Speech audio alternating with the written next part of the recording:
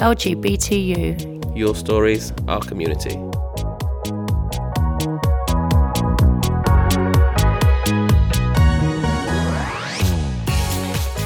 Hello and welcome to this first episode of LGBT+You, a podcast for us from inside our queer community. It's about where we live, our jobs, money, where we work out, where we drink, maybe even a little bit of where we dance, with a little bit of sex too. So what are you going to hear? Well, coming up today in this first episode, Gaze the Word is the UK's most important LGBT bookshop. It plays a big part in that brilliant film Pride that you've probably seen. Now you'll hear how it survived being raided by the government, being vandalised by a hostile community, and why it's been such a crucial part of gay life for Londoners for 4 decades. Gay bars weren't open, so this was also a place where people could meet. And I love, sometimes you'll see, 2 young dykes come in and then they'll sneak a kiss and they're on their first date. Now, Lady Phyll was told by the organisers of Pride that black people would never be able to take part. As she walked away in a meeting in tears, she decided to set up UK Black Pride. We talked racism in the LGBT community and her fight for visibility.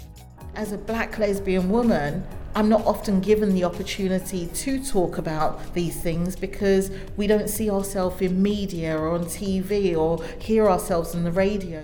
And you'll hear the first of our coming out stories.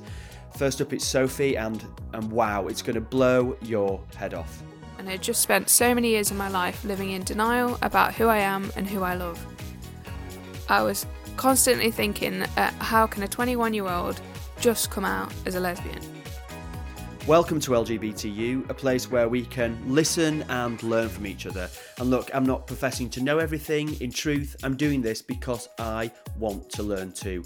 My name's Simon, I'm a journalist here in London. I'm a Yorkshire lad by birth, and I suppose because I'm a journalist, I'm nosy. I like to ask questions, I like to hear people talk, and I love to listen. So I've got some wicked stuff lined up for this first few episodes, and I'm hoping that we can go on a bit of an adventure. Enjoy. LGBT+You. Your stories, our community.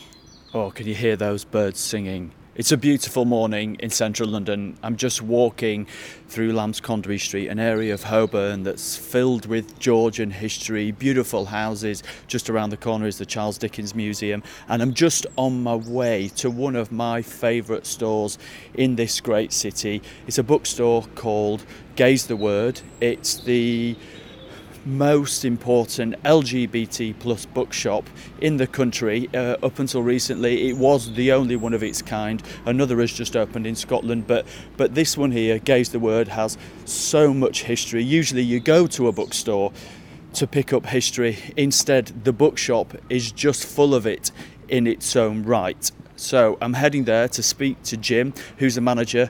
He's been there since the start, and his knowledge of LGBT history and what it's like to be an LGBT business now in 2019 surpasses far more than many others.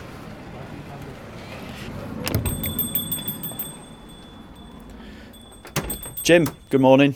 Good morning, how are you doing? I'm Simon, nice to meet you. Pleasure. Firstly, just describe for me the shop in your most eloquent of way. Okay. The shop at the moment is sort of long and thin, with a window right at the back, big plate glass window on the front. As you come in, there's a small till and a desk with badges and books, and then after that it's books. There used to be lots of spinners with books on them. We've kind of got rid of that just to streamline it. And the shelves are all sorts. There are bookshelves that we handmade ourselves back in '79. There's a posh bit when we had a bit of money, and we bought bespoke shelves from a book shelving company. And then there are other shelves where some shops were closed, and we thought, we could do with those books or those bookshelves and use them. So it's not chic. Is all I'm going to say. Put together lovingly. Put together lovingly. As someone said, there's love and blue tack, is what somebody said. And I thought, fine.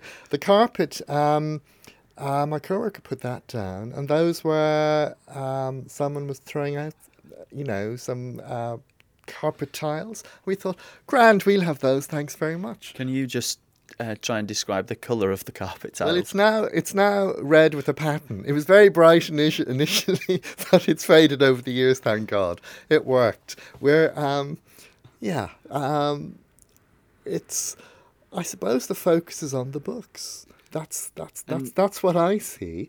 And there are, some rainbow flags and AC/DC and a big picture of Quentin Crisp and some posters. So it's quite visual. It's very visual behind you because we're at the cash desk, but behind it is a huge notice board. Just tell me about this because there's so much on it. So there's a notice board with things pinned up and lots of the free papers. And of course, back in the day, there was a huge notice boards at the back. There was about 5 of them.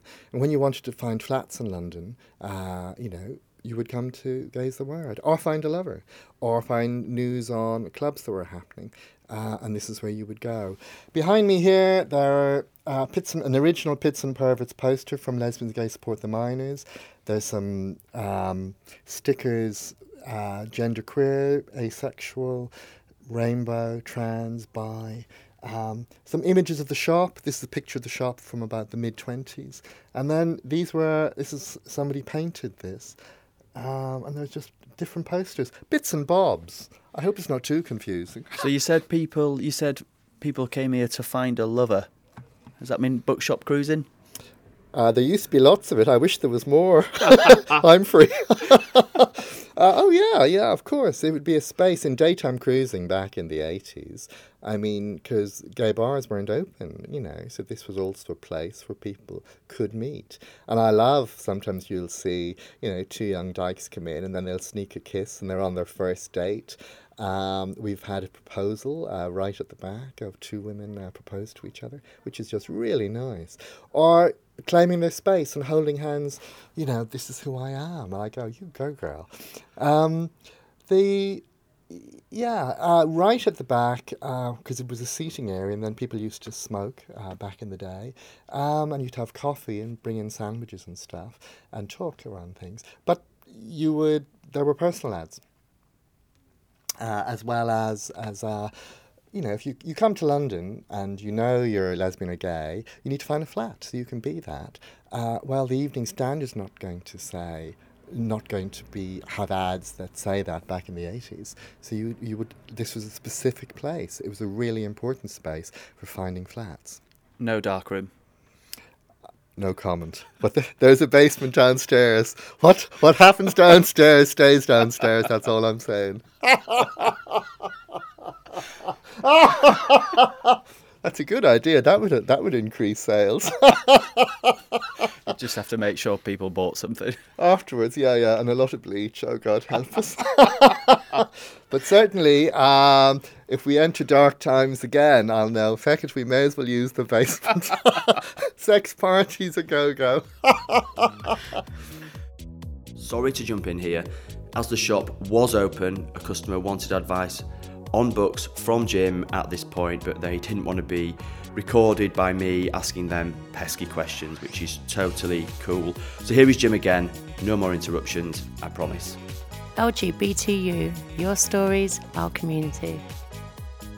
This year, in 2019, we're celebrating our 40th anniversary. I joined the bookshop in 89, so I'm here 30 years. But we did have a big event at the British Library earlier this year, in February, and I met for the first time the guy who set the bookshop up. And it was a privilege to meet him and to shake his hand and say, look how your baby has grown. And this guy was his name Ernest Hole, and he was in New York in the late 60s, and he went in 68 and became friends with Craig Rodwell, who had set up the Oscar Wilde Memorial Bookshop, which is the first of the modern gay bookshops. And Craig Rodwell is also one of the people who set up the Christopher Street Parade after the Stonewall riots, which morphed into what we now know as Pride. Ernest told me he went back in 69 and arrived the day after the Stonewall riots had begun, or finished rather. And then he went to the first Gay Liberation Front meeting. and came back to London thinking, wouldn't it be great to have a bookshop in London like this? And it took 10 years, and he was a member of Icebreakers, which was a gay socialist group which ran a helpline and discos and discussion groups. And they got together and they set up a bookshop. And it was set up to be both half bookshop, half meeting space, right from the very start. Hi there, hello. And it was lesbian, gay, feminist. And it was...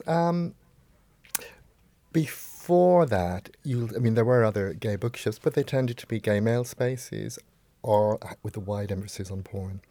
And Gay's the Word was London's first serious gay bookshop. It was about ideas. Like you said, it opened 4 decades in 1979, but you said it took him 10 years to get it open. Yeah. Obviously, that must have been 10 years of fighting to get a store open like this at that time. I would have thought it would have been more just finding the money, and he had another job and doing stuff and then finding premises. He did bookstalls, and you have a dream and wonder, will it ever happen? And then initially, when he was looking for premises and they'd settled on here and put in an application to Camden Council, it was ignored. And was it being taken seriously? This wasn't a gay area. And as he said to me, with a name like Ernest Hole, it was... Did they think someone was taking the piss? And actually Ken Livingstone, who was a councillor at the time, got in touch and said, no, this is serious.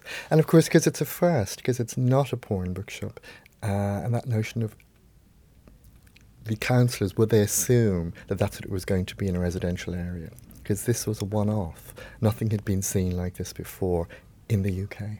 So it was famous ex-London Mayor Ken Livingstone that marked the ticket to get the door open here. Yeah, that's right.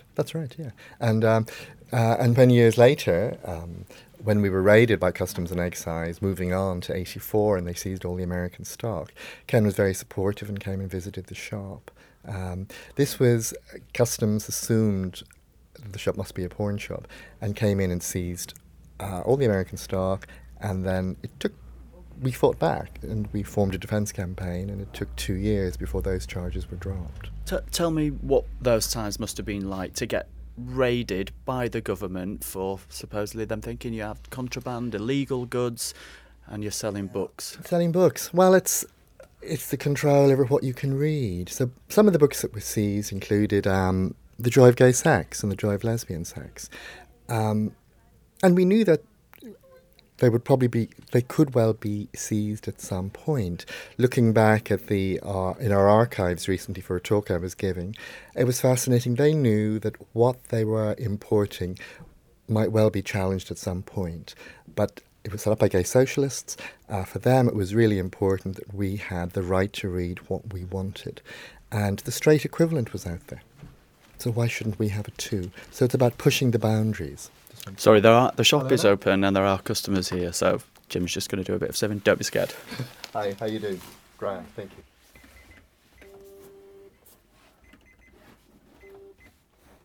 That's 1798, please.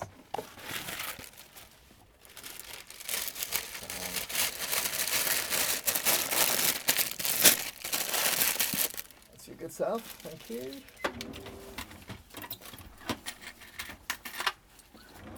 I put in a big bookmark which says where we are. So now that you found us, if you're back, I hope you enjoyed the books. Okay. Thanks. Hey, thanks a lot now.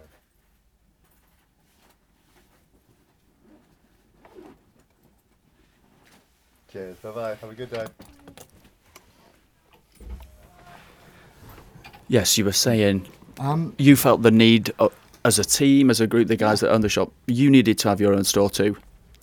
To have as wide a range of books on what it meant to be lesbian or gay available to our community. And not enough has been published in the UK, so you had to import in from the US, which is a much bigger market, and there were all these new ideas and new politics. Some of the books that were seized included The Front Runner by Patricia Nell Warren, which is a very famous romantic novel about between a coach and a runner. Books by Christopher Isherwood and Gore Vidal, and books on erotic gay fiction. But, we have a right to read that. There was nothing obscene about that. I was looking through some of the books that were seized and where they were marked. And, you know, some of the most innocent stuff, but just the notion of two men being together in itself, people were uncomfortable with.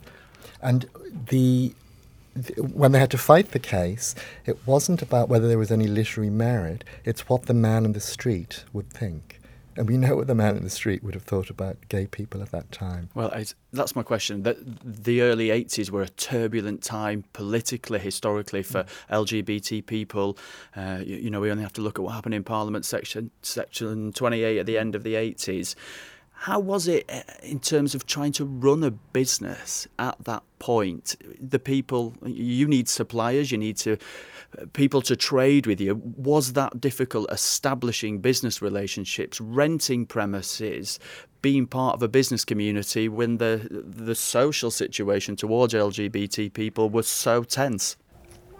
You had to be taken seriously as a viable business and responsible. So there could be difficulty initially setting up credit cards and stuff. Once we had the bookshop running, we had wooden shutters were put up every night to protect the windows from being broken. And graffiti would go up on those shutters, PEDs, stay away from kids, usual just homophobic stuff. But the shop was very busy right from the very start. It was a community hub. As you can see from the bookshop, there's big plate glass windows, and the name Gay's the Word wasn't about hiding away, it was about claiming your space. This wasn't down a dark alley or in a difficult to get to space in town. It was fairly central. Round here at the time, of course, this area was about to be redeveloped, which is why they could afford the rents here. And King's Cross up the road was sort of fairly seedy and run down. And indeed, Marchmont Street was run down. There was a squat underneath and all of that, because it was all going to be redeveloped. Yeah.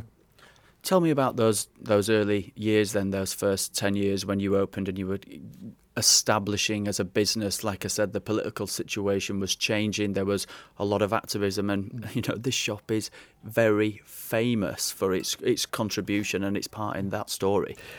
Because it was set up by gay socialists, by icebreakers, and there were lots of volunteers, because it was half cafe, and Old Compton Street wasn't there as a gay space.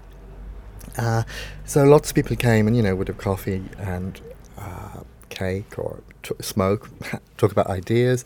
Lots of the early prides were organised from Gay's the Word. There were different groups met. A gay black group was formed. There was Irish gays in London. There was a gay disabled group. A lesbian discussion group was started in 1980. That's still running all those years later. And it was very community focused. You also there was a gay socialist, actually it's gone. Yeah, there was I used to come, when I first came out in 84, when I came to London, there was Icebreakers, a gay socialist group, and I used to come and meet. And there's another customer. Come on. Oh yeah, how you doing, Robin? You all good? Yeah, I'm good. How are you? Yeah, really good. Being interviewed. Yes. There's a podcast. Yeah. Oh, cool. Are you a regular shopper? Semi-regular, yeah, I would say. I'm friends with Erica, who also works here. We did our PhDs in the same place. And I saw a talk featuring you in Belfast earlier this month. It was about Come. Oh, Come to Bean. Yeah. And Plays. Theatre. Yeah. Yes. In the yeah. Irish diaspora. Madden. Yeah, and that's what you looking very young. At the Oval. I was 24. Oh my God, you're my one age. That's so funny. What for you? Why do you come here? Why do you like the shop? It's very welcoming. It's I was overhearing what you were saying earlier, and the big glass windows, and it feels a lot more welcoming than, say, going into a space in a dark alley in Soho, which going into spaces like that, they tend to be very like cis gay male spaces, and this place feels a lot more open and inclusive, and they have a really great range of books, and the rich history of it really adds to why I want to shop here, because today I could have gone to Foyles and got the same book, but I chose to make the extra journey and come here to buy it to support this business. The people are friendly, people are lovely. And obviously there's no shortage of online. You're a millennial, young.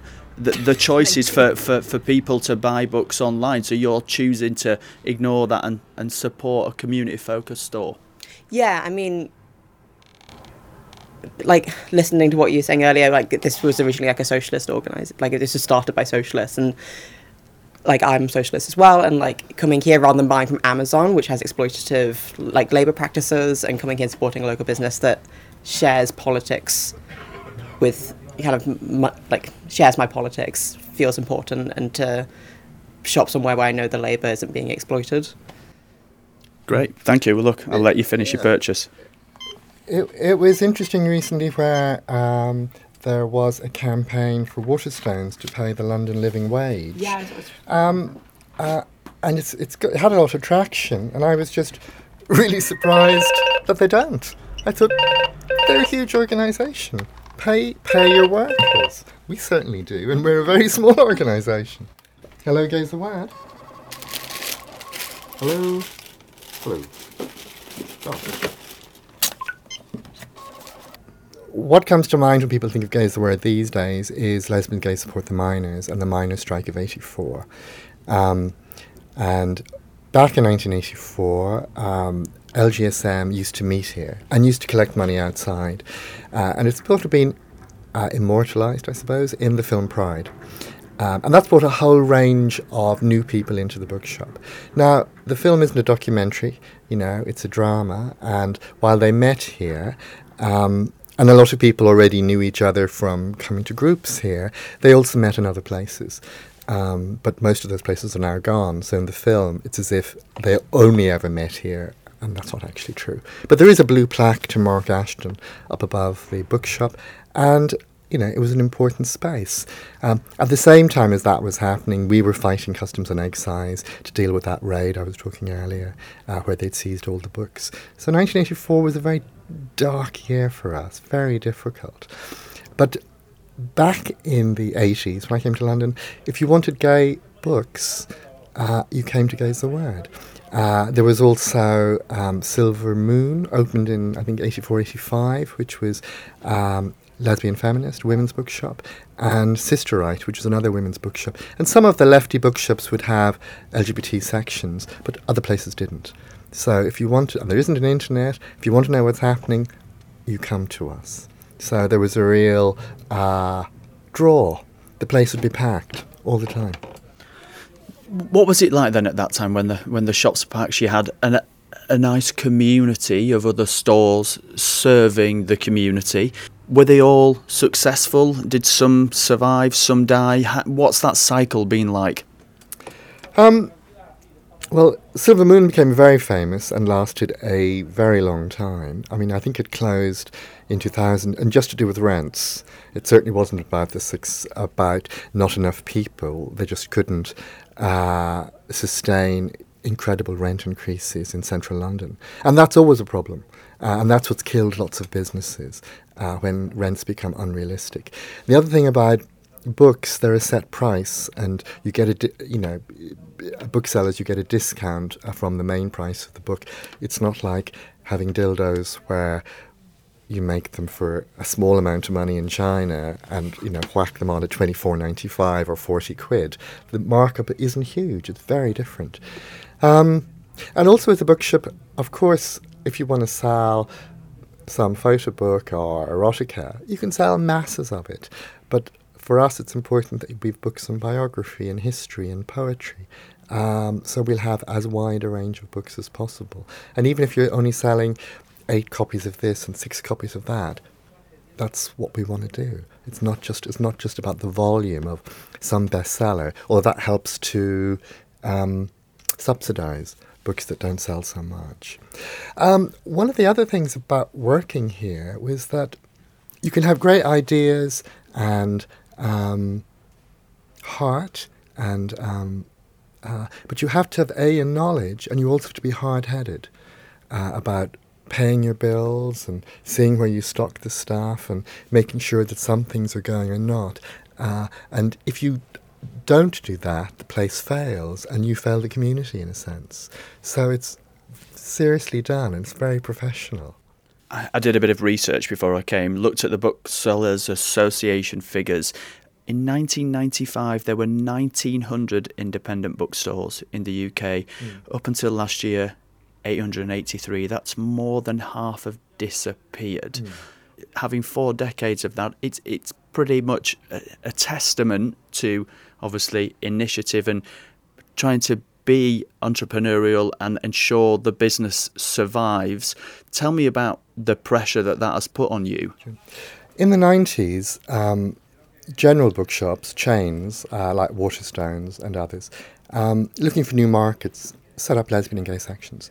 So you no longer had to come to us to get books, you could get them in other places. And then Borders arrived. And they had huge spaces, beautifully done, and would have major gay sections. The end of the net book agreement meant that you could now discount books, which big bookshops could do because they could demand bigger discounts. The net book agreement had been in operation for a very long time, and it meant you couldn't discount books. So whether you bought books in Foyles, Waterstones, Smiths or here, they were all at one price. With discounts, you're going, oh, why should I buy a book here when there's £4 off in Foyles or Waterstones? And that really affected independent bookshops and smaller shops, and they started to close. Prices of books also went up, so that publishers weren't affected. You know, someone's got to pay for the discounts. And we survived, but it became more and more difficult. And then Soho took off. And Prowler had books in, more books in their shop in Soho. And that became the main strip. When we opened, Soho wasn't there. Soho was a sex area. And we thought in about 2000 maybe our time had come. And we thought, well, and if it has, that's okay. How do we survive? Nobody earns you a living if you can access books in other places. Maybe it's time to close up. But we put word out there and said, hey, people, this is how it is. Because you've got a long history and you're taken for granted. And it was extraordinary, the response. It was picked up by the Times and the Guardian and then the BBC. And we sent out an email to people saying, sponsor a shelf. And then all of these checks came in, 100 quid. And all this response came back and people started using the shop again. And we had letters from people, a bit like reading your obituary before you're dead. People saying, oh my gosh, you were there for me when I was coming out, back in the early 80s. And it's such an important space, and thank you. And most of the money, we wrote to all the famous people, of course, whether they even see the letters, they've got PAs. And they get asked a lot. So most of the money raised was from ordinary customers. And this is before crowdfunding. So it's all, was it before? There was emails, but there wasn't Facebook, Twitter. Yeah. So it's, done by letter and stuff. And it saved the shop. And since then, it's gone from strength to strength. And it's that thing of, don't take something for granted, use it or lose it. So we've gone from being a really important space to becoming dusty and forgotten, to somehow slipped into a new mode of thriving and becoming iconic.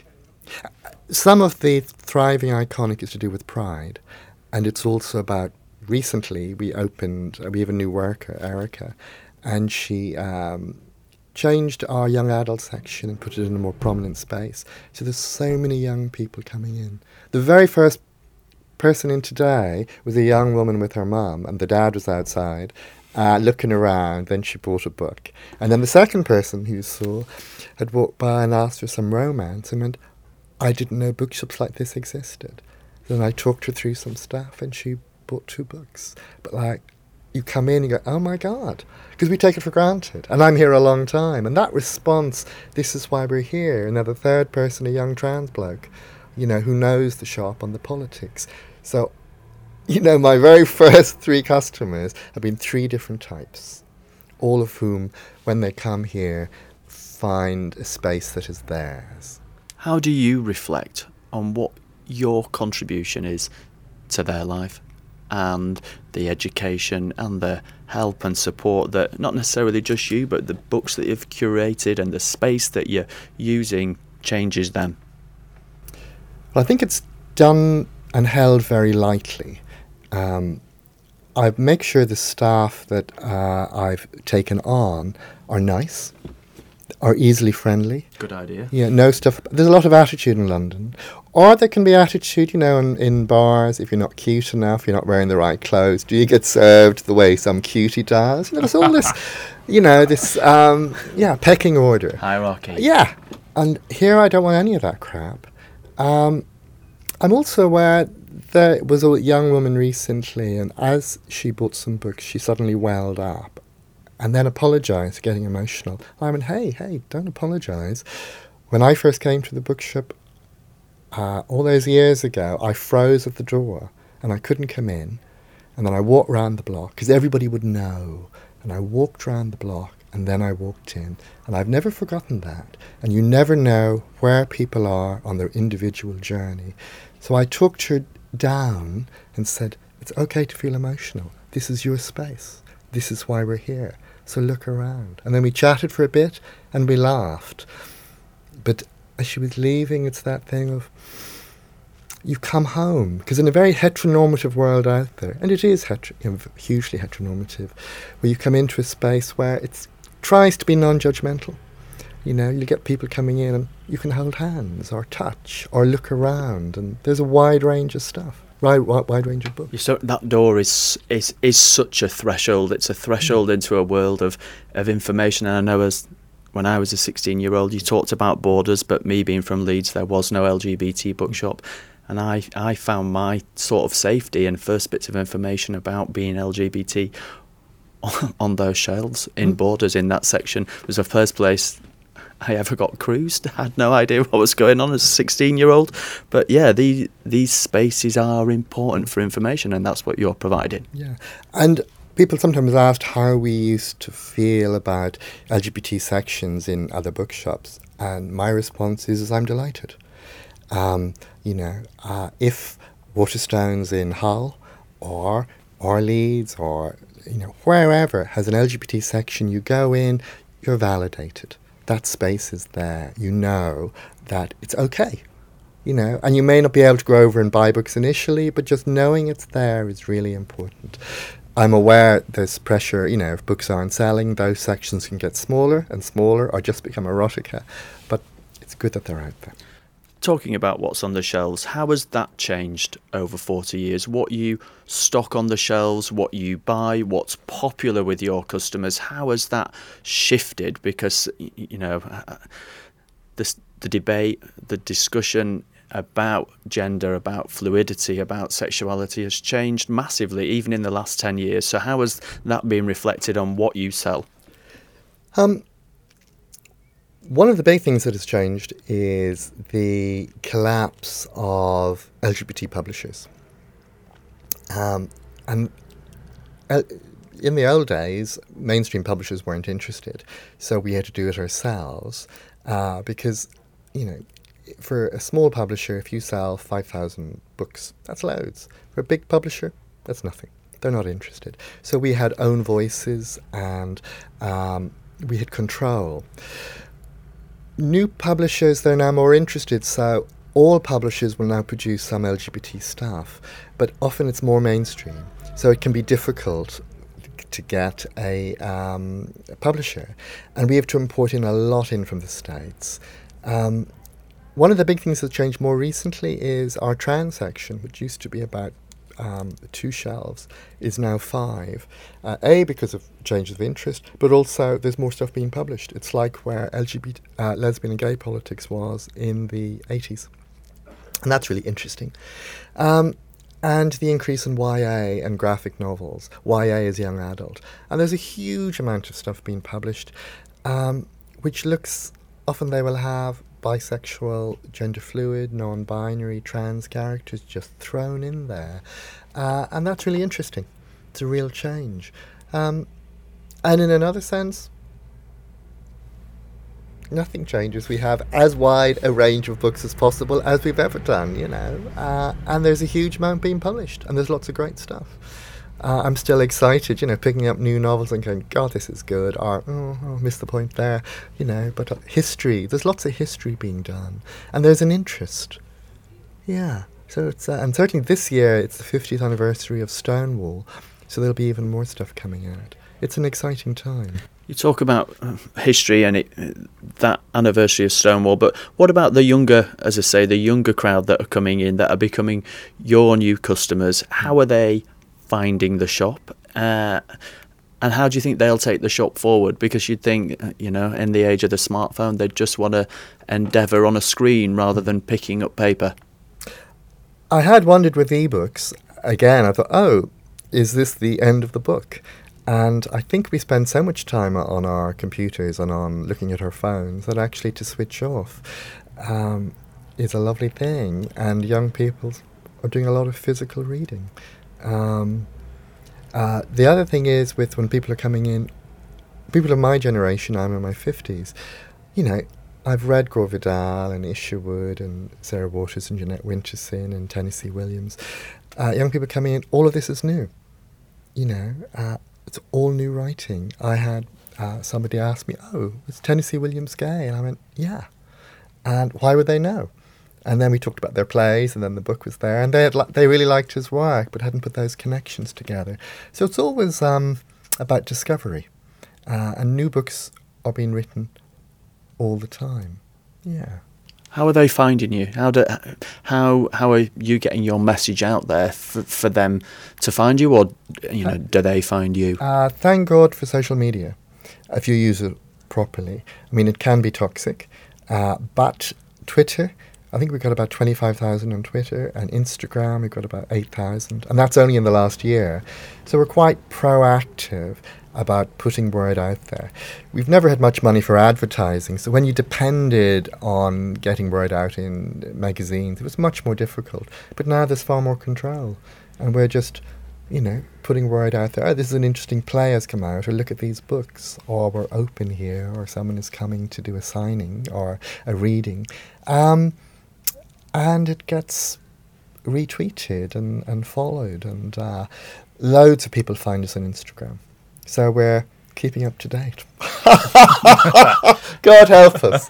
But yeah, it's all social media is hugely important. And the messages we put out, we don't engage in some of the Twitter wars that can suddenly happen. We try and be as neutral as possible. The film Pride just is on Netflix. It has been, yes. Yeah.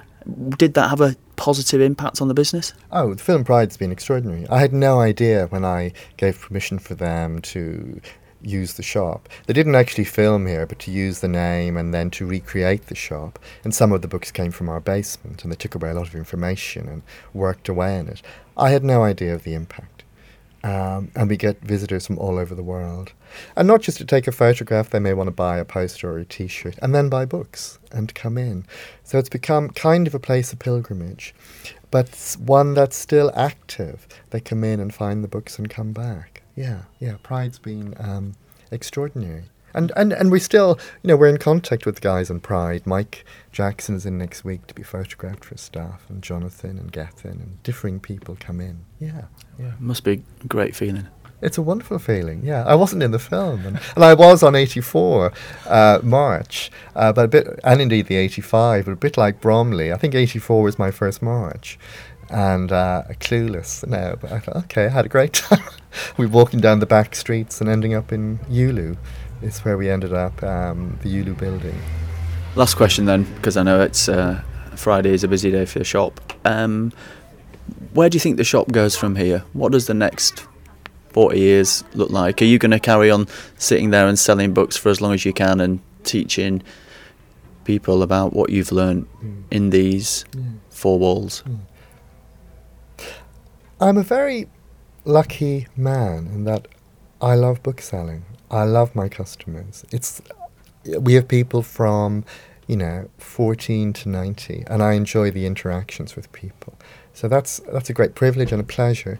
I also work with two very dynamic people, Uli and Erica, who've huge knowledge and passion, and it's a pleasure seeing where they want to use the shop and how they'd like to move it forward. Hello there. Hiya. Hiya. Don't know where it's going, but it's all exciting.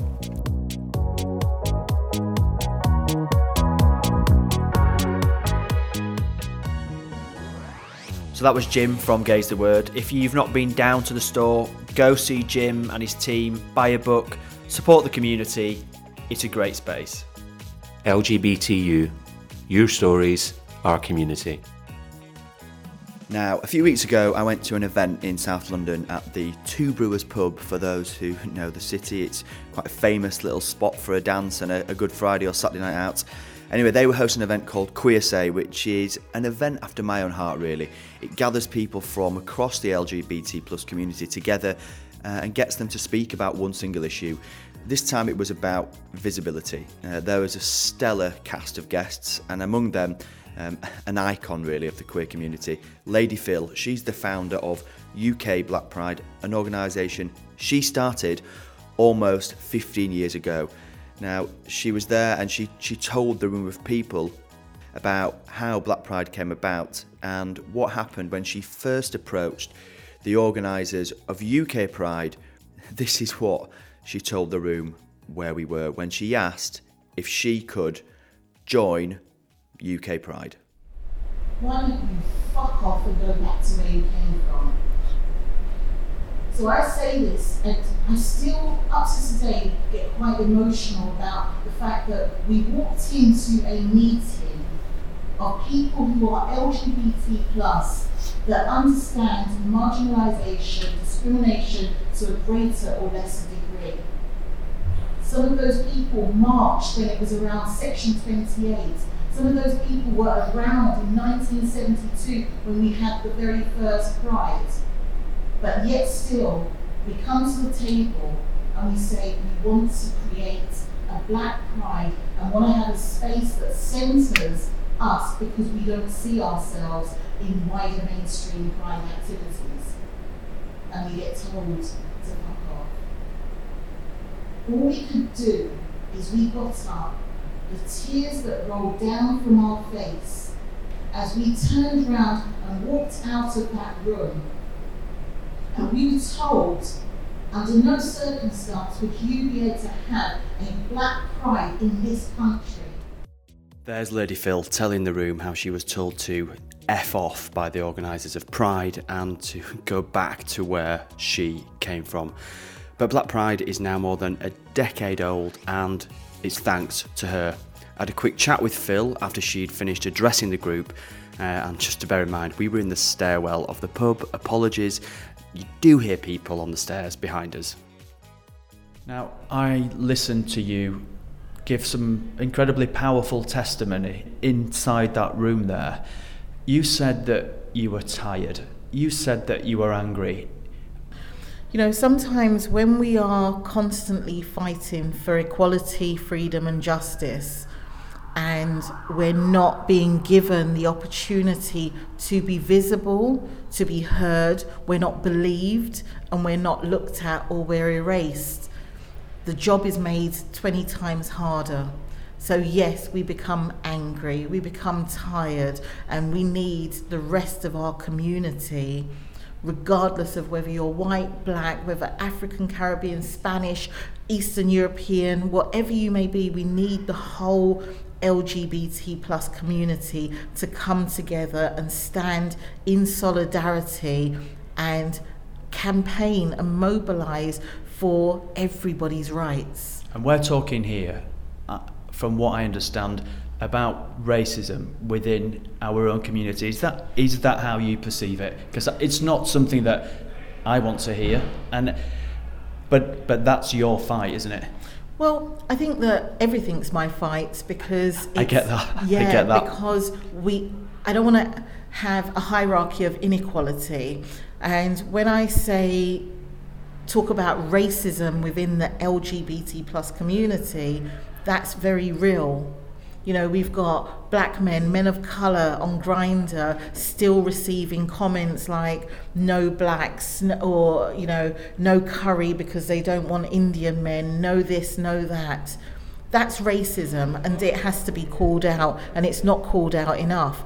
So I think my fight is just to make sure that we have equal rights.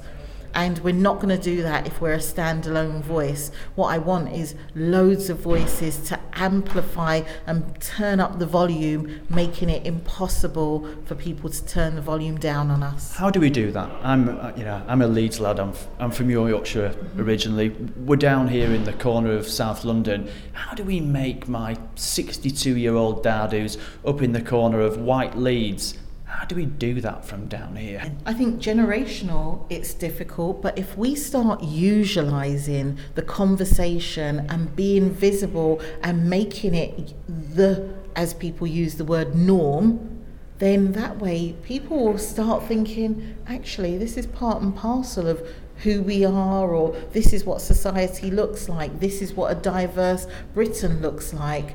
And that way you can't be angry at something which is constantly seen, but when it's not seen, your dad in Leeds might think, oh, that's a bit odd, that's not right.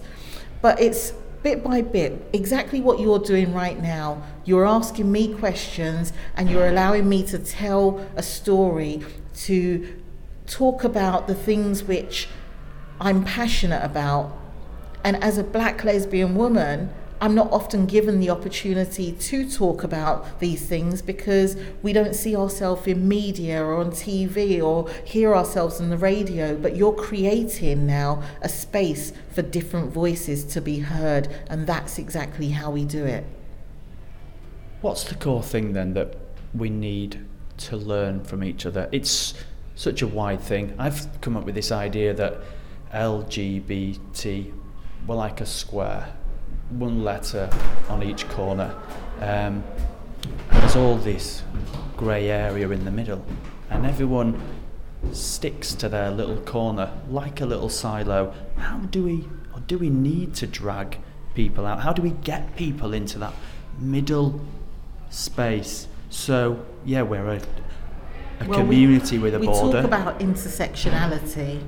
We talk about the barriers and oppressions that exist in our community. We talk about the history that was before us, why there was not enough people being visible or being heard, and look at the successes of how far we've come and continue to build on that. LGBT is not monolithic. The black community is not monolithic. There are black LGBT people who are disabled, who are Muslim, who are all sorts of different diverse characteristics. So we just have to keep on having the conversation, and I hope somebody will listen to your podcast and understand or know that actually I'm going to unpick this a bit, I'm going to learn more, I'm going to unlearn some bad behaviours as well.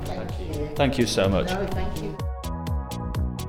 So that's Lady Phyll there, and you can find tons more about this year's UK Black Pride at ukblackpride.org.uk.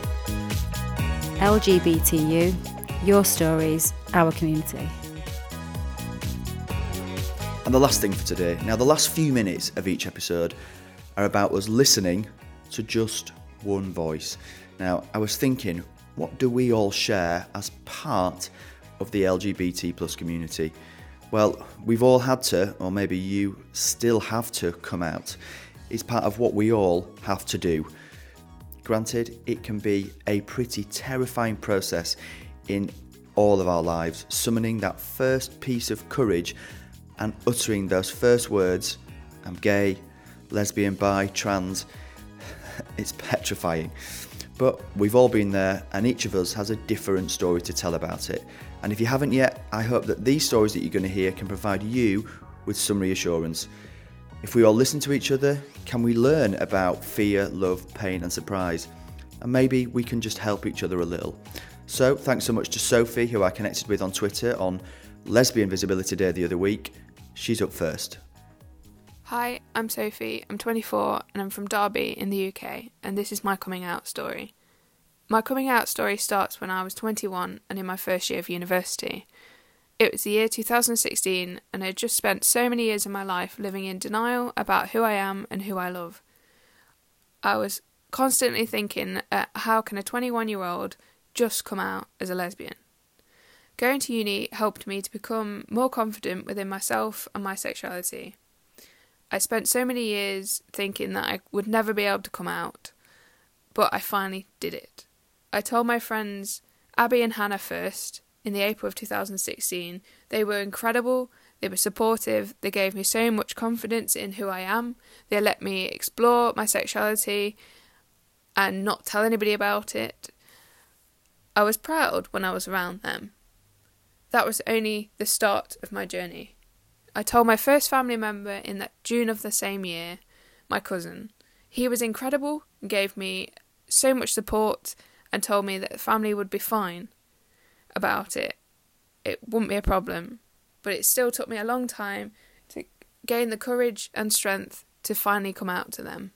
I spent a long time not telling anybody, and then still spent a long time after telling 3 people in my life. So I still felt quite alone and ashamed of who I was. So I gained strength and confidence from talking to the incredible team behind Diva magazine, Europe's only lesbian and bi magazine in the UK. They became my family. They helped me from me reading their magazine, their articles online, seeing proof that people could be out and proud and so incredibly happy within themselves. Diva are more than a magazine to me. They will always be my friends, my family, and hold such a special place in my heart. I finally came out to my family in 2017.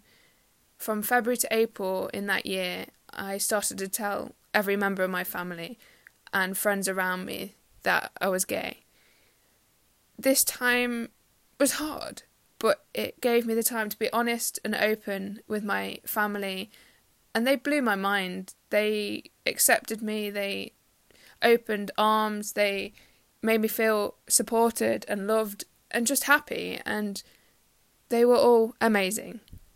From 2017 to now, I've really changed. I've come out my shell. A lot of people say I'm a very different person from who I was then to who I am now. I'm confident in talking about my sexuality and who I love. I stand with the whole of our LGBTQ+ community. We need to stand together for equality, for our freedoms, for our shared love of who we are. I have a large online community which have become my family, my friends. I've met a lot of them from around the world at Pride in London, and that time was the most incredible time in my life. I've never been so proud to be me, to stand with our LGBT community and just love ourselves and love who we are. I'm so happy to be in a rainbow family. I'm so strong now and gain so much out of coming out. I'm now a youth group member, runner of a youth group at my local LGBT charity. I love helping the youth of our community to gain that confidence, that strength in themselves, just to own who they are, to tell the world, yes, I am this, that. I'm happy, I love myself, I love who I love. And it's the best thing, it's the best feeling to give that support and guidance and love and pride to somebody else in the LGBT community. I've also now found a girlfriend. It's the early days, but I'm loving it. She's amazing. I've never felt like this before. I've never had somebody that cared about me like she does. I'm so happy. I've never felt like this. And if I could tell myself years ago that I would be this proud, this happy, this strong in who I am, I wouldn't believe that person. But I am, and it does get better. It really, really does get better. Wow. I don't know how you're feeling after that, but I got the chills the first time I listened. Sophie, thank you. Really, thank you.